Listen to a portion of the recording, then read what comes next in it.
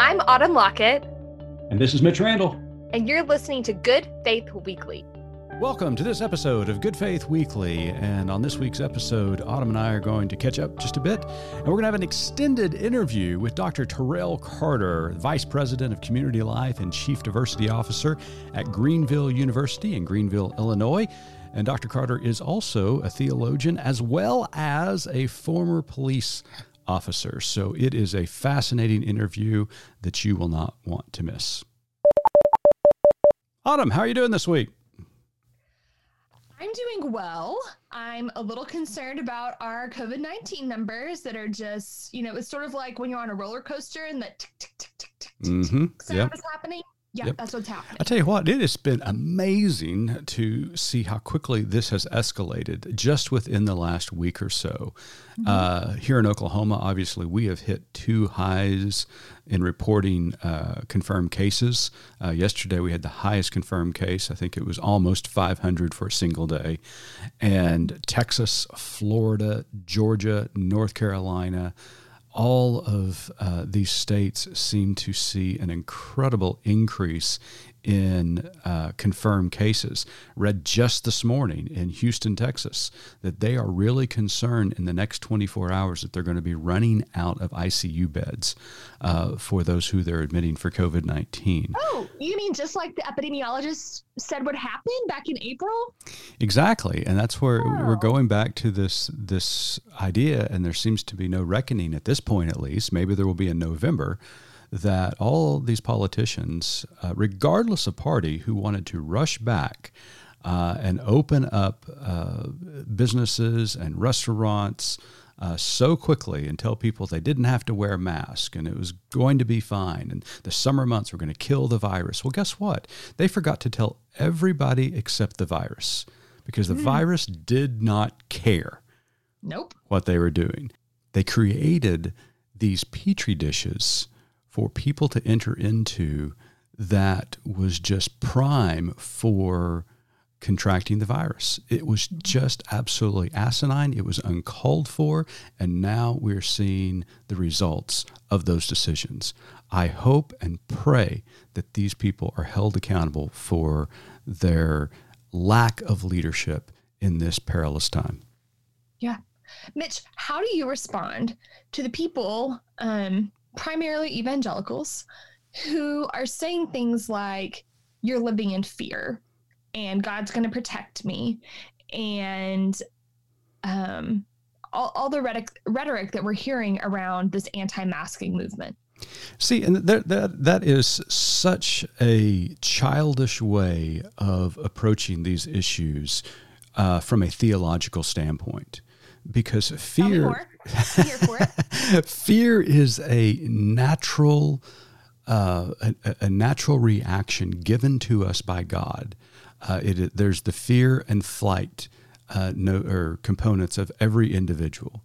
And so fear is a defense mechanism. It helps protect us. When you look at the Bible, there was certainly fear all throughout it. Now, the question is, how do you react to that fear? Fear is a gift given to us by our Creator. It is innate in every human being. You've heard of the fear and flight reactions of every human being. The reality is, fear is a gift from God. It helps protect life. It helps protects families. It's how we react out of that fear that is essential. I'll give you an example of this. You think about David, for example, when Goliath was sent out to fight the armies of Israel. And Goliath is out there and he's mocking the Israelites, and they are cowering in fear because you have this giant out there threatening to destroy them. And here you have young David come. And I'm sorry, David was probably a little bit scared. Mm-hmm. And what did he do to protect himself? He took a slingshot and some rocks. He used the tools available to him to protect him and his people. Mm-hmm. But it was a reaction out of fear because you had this giant coming in saying that he was going to kill everybody. Right. So let's take it in today's context. The COVID-19 scares the living hell out of all of us because it is killing us as a global society and infecting millions. We're almost to 250 million infections across the world. So the virus itself is this giant causing fear. Now, how we react to that fear is essential. And so we look around. What has God given us to protect us from this giant of a virus? Well, He's given us the best scientists that ever have walked on the earth. He's given us masks. He's given us the ability to understand social distancing is the best way to fight this giant and to kill it. And so how we react out of that fear is actions of responsibility and actions of courage, because that is the way to attack the giant. It is irresponsible to not use the tools that God has given us, the assets that God has given us to protect ourselves and to destroy the giant at the same time. So it is absolutely childish to say to David, go out and fight that giant, but hey, leave your slingshot, leave your rocks there on the sideline. Just you go out and take care of him fist to fist. That is, I'm sorry, stupid.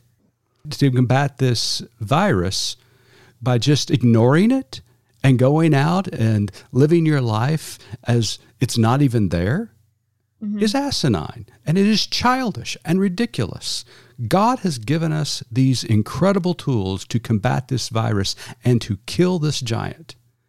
And people of faith, unfortunately, are leading the way and saying, no, we're going to ignore those tools you've given us, God. We're going to go on our own because we've got this misguided understanding of living in fear. It's just absolutely ridiculous. And as you can tell, get really frustrated about it. Yeah.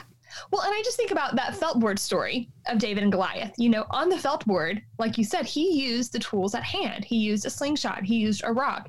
He didn't stand there in the face of Goliath and stick his big David head in the sand. Exactly. You know, I would go, you know, you said they're going to come out fighting with their hands. These people aren't even fighting with their hands. They're just completely ignoring and choosing to just, you know, it's like, you know, there's something dangerous outside. So you just close your curtains and don't look at it. Yeah. You know, it reminds me of why theology is so important and making certain that we study and understand the scriptures and how we apply those scriptures to our life.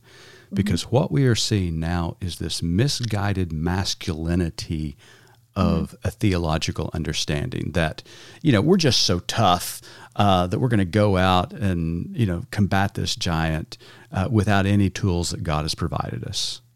And that's just not the way this works. The way we have faith in God is to look around and see the tools that He has given us. And we've already named those tools. But it is disingenuous and what I have termed in the last few years theological malpractice, not to rely upon blasphemous. Yes. If you do not rely upon God and the gifts that God has given you to combat the evils and the diseases of this world, it just blows my mind. And I just really, really don't understand it. Yeah.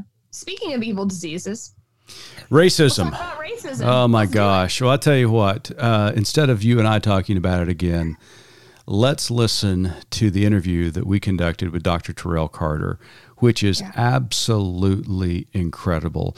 So stay tuned after these messages. And they're going to hear half of it on this episode. Oh, that's right. And yep. We're going to do the other half next week. Because it's that good.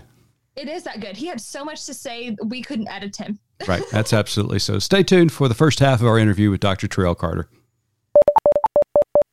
Are you worried that COVID-19 is going to put off your plans for theological education? The Baptist Seminary of Kentucky is offering a full schedule online this fall. Our approach to online education is unique, offering classes live and face-to-face via Zoom. At BSK, relationship is critical, and we are thrilled to be able to offer our Master of Divinity, Pastoral Care Certificate, and Rural Ministry Certificate this way. Learn more at bsk.edu. Welcome back to Good Faith Weekly. And on this episode, we have a very important guest with us, Dr. Terrell Carter, Vice President of Community Life and Chief Diversity Officer at Greenville University in Greenville, Illinois. Dr. Carter, welcome to the pod today. Thank you for having me. We are delighted that you're here. Yeah, we are so thankful for you taking the time. We had sort of a candid conversation with you last week, and Mitch and I immediately decided that you needed to be on the podcast stat, which it sounds like you've been doing a lot of these kind of things. So we appreciate your time. Again, it's my pleasure to be here. Thank you all for the invitation. Wonderful. So we want to start out just with a question we've been asking everyone during this pandemic. How are you and your family doing? We are actually doing pretty well. I have my wife, and we have our 15-year-old daughter who lives at home with us, and we have a 22-year-old son who graduated from college last year, but who lives in Atlanta now. So he's doing well. Our 15-year-old daughter, I joked 2 Sundays ago when I serve as pastor of a church, and I joked at the beginning of the sermon that before all this happened, everybody wanted to work from home. My daughter was complaining about having to go to school, but now she told me and my wife, I am ready to start seeing other people. So I'm with her. Right. So we're all doing well. You know, my wife works from home. I still come to the campus every day. So it's just been really interesting, but very thankful that the Lord has blessed us and has protected us, and we both have continued to work as well. That's fantastic. Great. Glad everybody's healthy and starting to get out and safely, obviously, but to get out from the quarantine that we were all facing for months and months. So, well, you know, again, glad that you decided to be with us today. You know, we had a conversation, as Otto mentioned a moment ago, last week, talking about some potential columns that you're going to be writing for Good Faith Media, also potential book projects that we're working with you on. And in the course of that conversation, we thought, we got to have Dr. Carter on because he was so wise in what he was saying and the issues that you were talking about last week. We wanted to invite our listeners to get your perspective on as well. Part of your job at the university is Chief Diversity Officer, which I absolutely love that title. We've talked a lot about diversity these days. We're really intrigued by the work you're doing at Greenville. So tell us a little bit about your work at the university as Vice President of Community Life and Chief Diversity Officer. So I was hired at Greenville University, which is located in Greenville, Illinois, because literally they experienced a season where students of color, minority students, did not feel welcome. And probably the simplest way for me to say it is, after Mike Brown was shot and killed several years ago, we had minority students who began to take a knee during athletic events. And people within the community and the surrounding communities did not respond very well to that at all. At one point, football players at a homecoming game planned on taking a knee, and local veterans from the city of Greenville and the surrounding community took offense to that. And so they worked out a plan where these veterans would do a color guard presentation, present the flag, all those things, and then the students, the athletes, would come out and still take a knee. Unfortunately, not a biker gang, but a group of other veterans from other surrounding communities showed up on bikes and stormed the field to fight our student athletes. Oh my goodness. Right. And so in addition to that, there were several other things that occurred. But from that was essentially the final straw that leadership within the community, or leadership within the university, understood that race and race relations was a much bigger challenge than they fully understood, or that they were fully ready to try to engage themselves. And so that's where my position, or why and how my position, was created. And so I had previously been a assistant professor at Central Baptist Theological Seminary, which is in Shawnee, Kansas. I live in St. Louis. My family is in St. Louis. I serve as pastor of a church in the suburbs of St. Louis, and was looking, as much as I loved Central, I wanted to get back closer to home. And I have been writing, as you know, about race and reconciliation for several years. Right. And when I saw this advertisement, it seemed like a good fit, and the Lord blessed that I was eventually chosen as the Chief Diversity Officer. And I have to acknowledge, though, that it has been somewhat of a struggle since I have been here. I've been here a year, and, people talk about diversity and the need and desire for diversity, but when it comes to the actual work of doing diverse things or move it into a life of diversity, it is harder than many people think, or than what most people think. So yeah, and that's a great point, Dr. Carter, because a lot of times we do talk about diversity. It's something that many of us attempt to achieve, but it's not easy because there's hard work attached to that kind of diversity. And ongoing work. It is it's absolutely. not a box that you check. Yeah. So what are some of the goals of the right. university that you're striving towards? What are some of the projects you're working on? What we have done, so the student population, again, Greenville, the city of Greenville is historically a white, town with less than 10%, 15% diversity, and the majority of the diversity comes from the student body. And our students our diverse students are primarily athletes, so that brings its own challenges. But what we are trying to do is give students a bigger platform to be able to talk and to have their voices heard, and for them to be able to contribute to the decision-making process. We are also intentionally engaging with the community. We just formed a community reconciliation task force, which I'm leading, but we have within that task force city leaders, as well as leaders from the university, as well as student leaders who are all working together to form initially a mission statement that says, here goes what we have understood has been the challenge within our community and our relationships. Here goes what we plan on doing to try to fix those relationships, or to heal those relationships rather. And here goes the time frame. And that's just the beginning. So those are some of the initial things, making sure that students are more involved and they contribute to the decision-making process. And then also this reconciliation task force that brings leaders from each of the different sectors to just, be very open to come up with plans, come up with timeframes. And, it's not about words. It's always going to be about action. If we cannot come up with actionable items, then we're not going to even discuss it. We're going to move on to something where we can come up with actionable items. Well, you're doing great work, and just keep it up, and hopefully continue with passion and with compassion, teaching these students and also transforming the community around it. The community needs to come to grips with their own past, also with the realization of we live in a diverse world, and the need to embrace that. So good job. Yeah, absolutely. So in addition to this pandemic of racism that we're all dealing with and have been dealing with, there's another pandemic going on. The numbers are insane.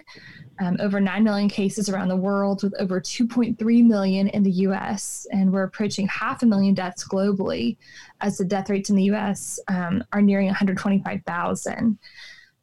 We read a report recently by NPR that said, unsurprisingly, that the virus is affecting communities of color disproportionately.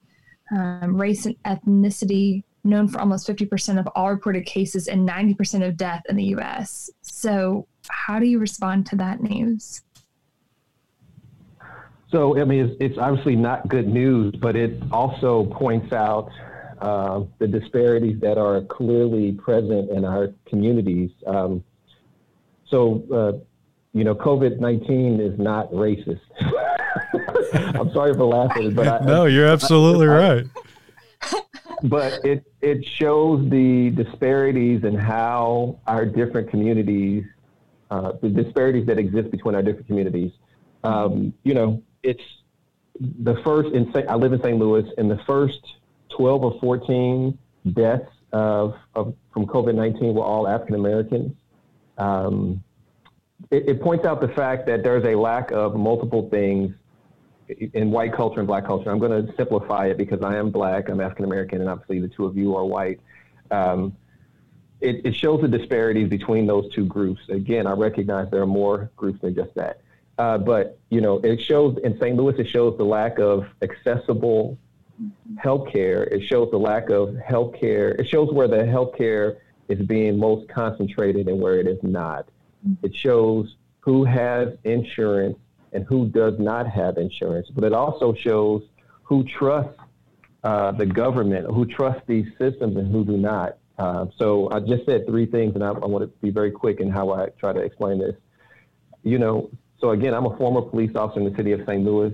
I used to patrol, essentially the entire city, as most officers do at some point. But when you look on a map, I'm also on the board of directors for the St. Louis Mental Health Board, and we commissioned a study to show where the medical resources were found in the city of St. Louis versus where the greatest need is. And the medical resources are not located in the places that have the greatest need. The medical resources are located in the places that have the greatest amount of money and the greatest amount of resources in order to be able to access that.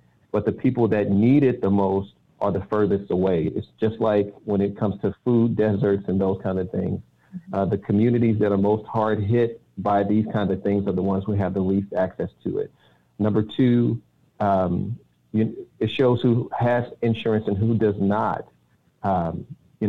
Again, if you have a job and you have a job of a certain level or a certain income, then it's more than likely that you're going to have insurance. But again, the people that most need it or need access and need to have the opportunity to take advantage of these things, typically in St. Louis have the lower paying jobs and don't have the insurance that they need. Again, and number three, there is a distrust in the medical community, a distrust of the medical community in certain minority communities. Most people don't know this or understand this, but African Americans, Black people have distrusted or have not trusted, government or medicine because of the things that have happened in the past as well. So I'm not going to bring up a whole list, but there was a famous study that was done where African Americans were injected with syphilis and allowed to see what happened to their bodies and to their families after they were exposed to those kind of things. So there is a long-running distrust of the medical community as well in many African-American homes because of the things that we've seen or that we have experienced in the past. And so all of that, in my mind, plays into the disparities of who gets sick and who gets treated or who dies from coronavirus or COVID-19. Dr. Carter, you're absolutely right, because, not only is this disproportionate with the African American community, but it's all people of color. We see it with the Hispanic community, the indigenous people. I'm Native American, so I'm from the Muskogee Creek tribe, and of course, Native Americans have this long history. My apologies for not recognizing that. People skip over it all the time. They just think I live in the South and I'm dark complected. So, well, you nailed me, Terrell. Guilty. But there is, but my point was with the Hispanic communities, with the African American communities, with the Native American communities, there's these long histories of distrust, not only with the government, but also with the white culture. And when pandemics like we're seeing and enduring right now emerge, all of a sudden it reveals all of these these historical fractures that have occurred over time, and it plays into the travesties of sickness and deaths because of this mistrust.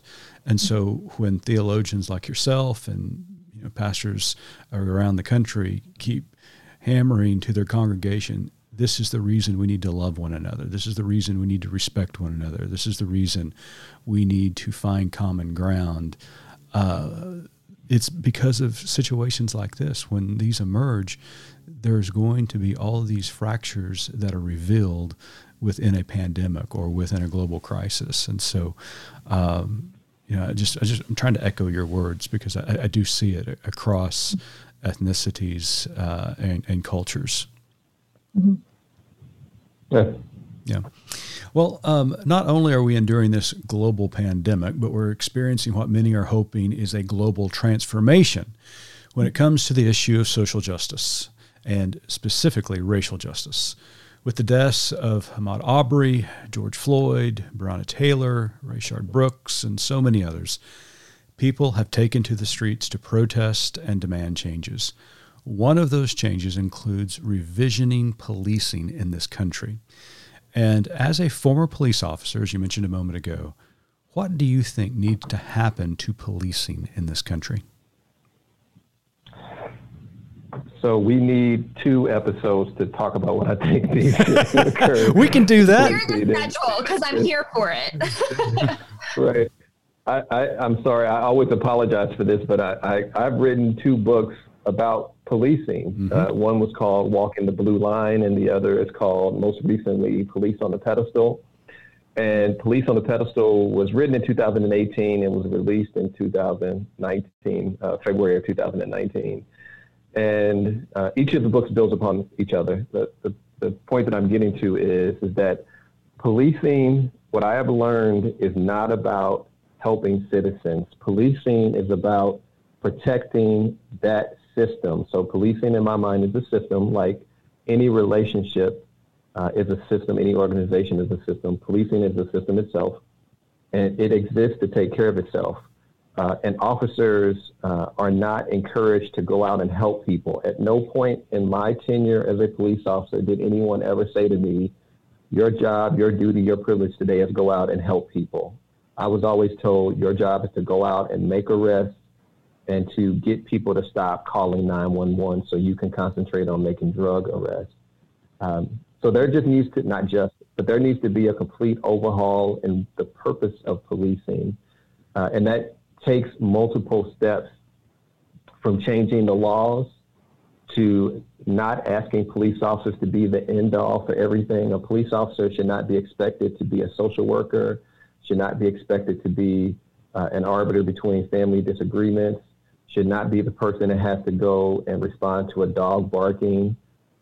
We have city services or county services for those things, but we expect police officers to be the person that handles everything.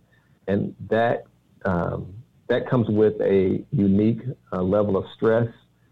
Those things just alone, trying to be the one that takes care of everything. But again, when you add that to the stress of a system that says you exist to help us get more money by making arrests, by helping us build statistics in order that we can apply for this grant so we can get this new equipment. That's a unique kind of pressure that changes how you view people. One of the things I say all the time is I am a pretty lucky guy. I'm a pretty happy-go-lucky guy. I don't get stressed over too many things. I'm able to keep a pretty even keel. But when I was a police officer, my whole disposition changed because I never saw people at their best. I never interacted with anyone while things were good. It was always under stress. So number one, help people. What needs to change in policing? The nature and the purpose of policing needs to be reevaluated and modified. Number two, we have to help police officers understand that not all people are criminals, that just because you live in a particular neighborhood or you look a particular way does not make you a criminal, that citizens are not just a means for you to build your statistics of arrest so you can get promoted. Police officers don't get rewarded because they were officer friendly, because they helped the family. Police officers get rewarded and promoted because they've made a certain level of arrest over, a series of years. So there truly is a system. It's a reward system based upon, I don't want to use the word confrontational, but it's a reward system based upon, how many arrests. And so it's not incentivized to not make an arrest. Right. Yeah, very true. I mean, I remember I used to work secondary. That's a part-time job in uniform, as a bank security officer.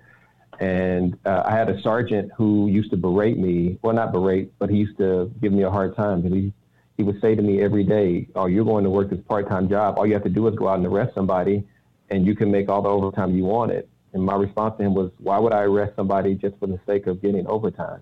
Mm-hmm. That doesn't make sense. That's ruining somebody else's life just for a few dollars in my pocket." But that's the type of attitude that I'm saying that needs to be changed. Right. I was watching. Go ahead. Would you say that that's unique to the police department where you work, or would you say that's a pretty universal sort of environment of police? That is a pretty universal environment. One of the other things that I've begun to say on a regular basis is when you start hearing, one of the unique things about the complaints that African Americans have been making about police is you're not hearing anything new. These are all things that have been said for multiple generations, not multiple years, but multiple generations. So yeah, there's nothing new about the difference in all of this has been over the past, almost month, is that more of this stuff has been showing up on camera and people have been responding to what they've seen on camera. But this is not the first time it showed up on camera. I mean, right, sure. I don't know how old you are, either one of you are, but all you have to do is think back to Rodney King. And mm-hmm. before Rodney King, all you have to do is think back to Dr. Martin Luther King and, how they were treated by police. And then before that, all you have to do is go back to photos and Emmett Till. Newspapers and magazines. Yeah, Emmett Till, yeah. When his mother made the decision to have an open casket, it was to show just the atrocity and the violence and the evil that was happening in the South. Yes, I agree completely. And so none of this is new. So to answer your question, Autumn, yes, this is, I would say, I hate to use the word rampant, but it is the order of business for any law enforcement agency that you come in contact with. Yeah. Okay, and we're going to stop there for today, and we'll resume the rest of this interview next week. Our audience, thank you for listening in, and as always, make certain you're practicing good faith.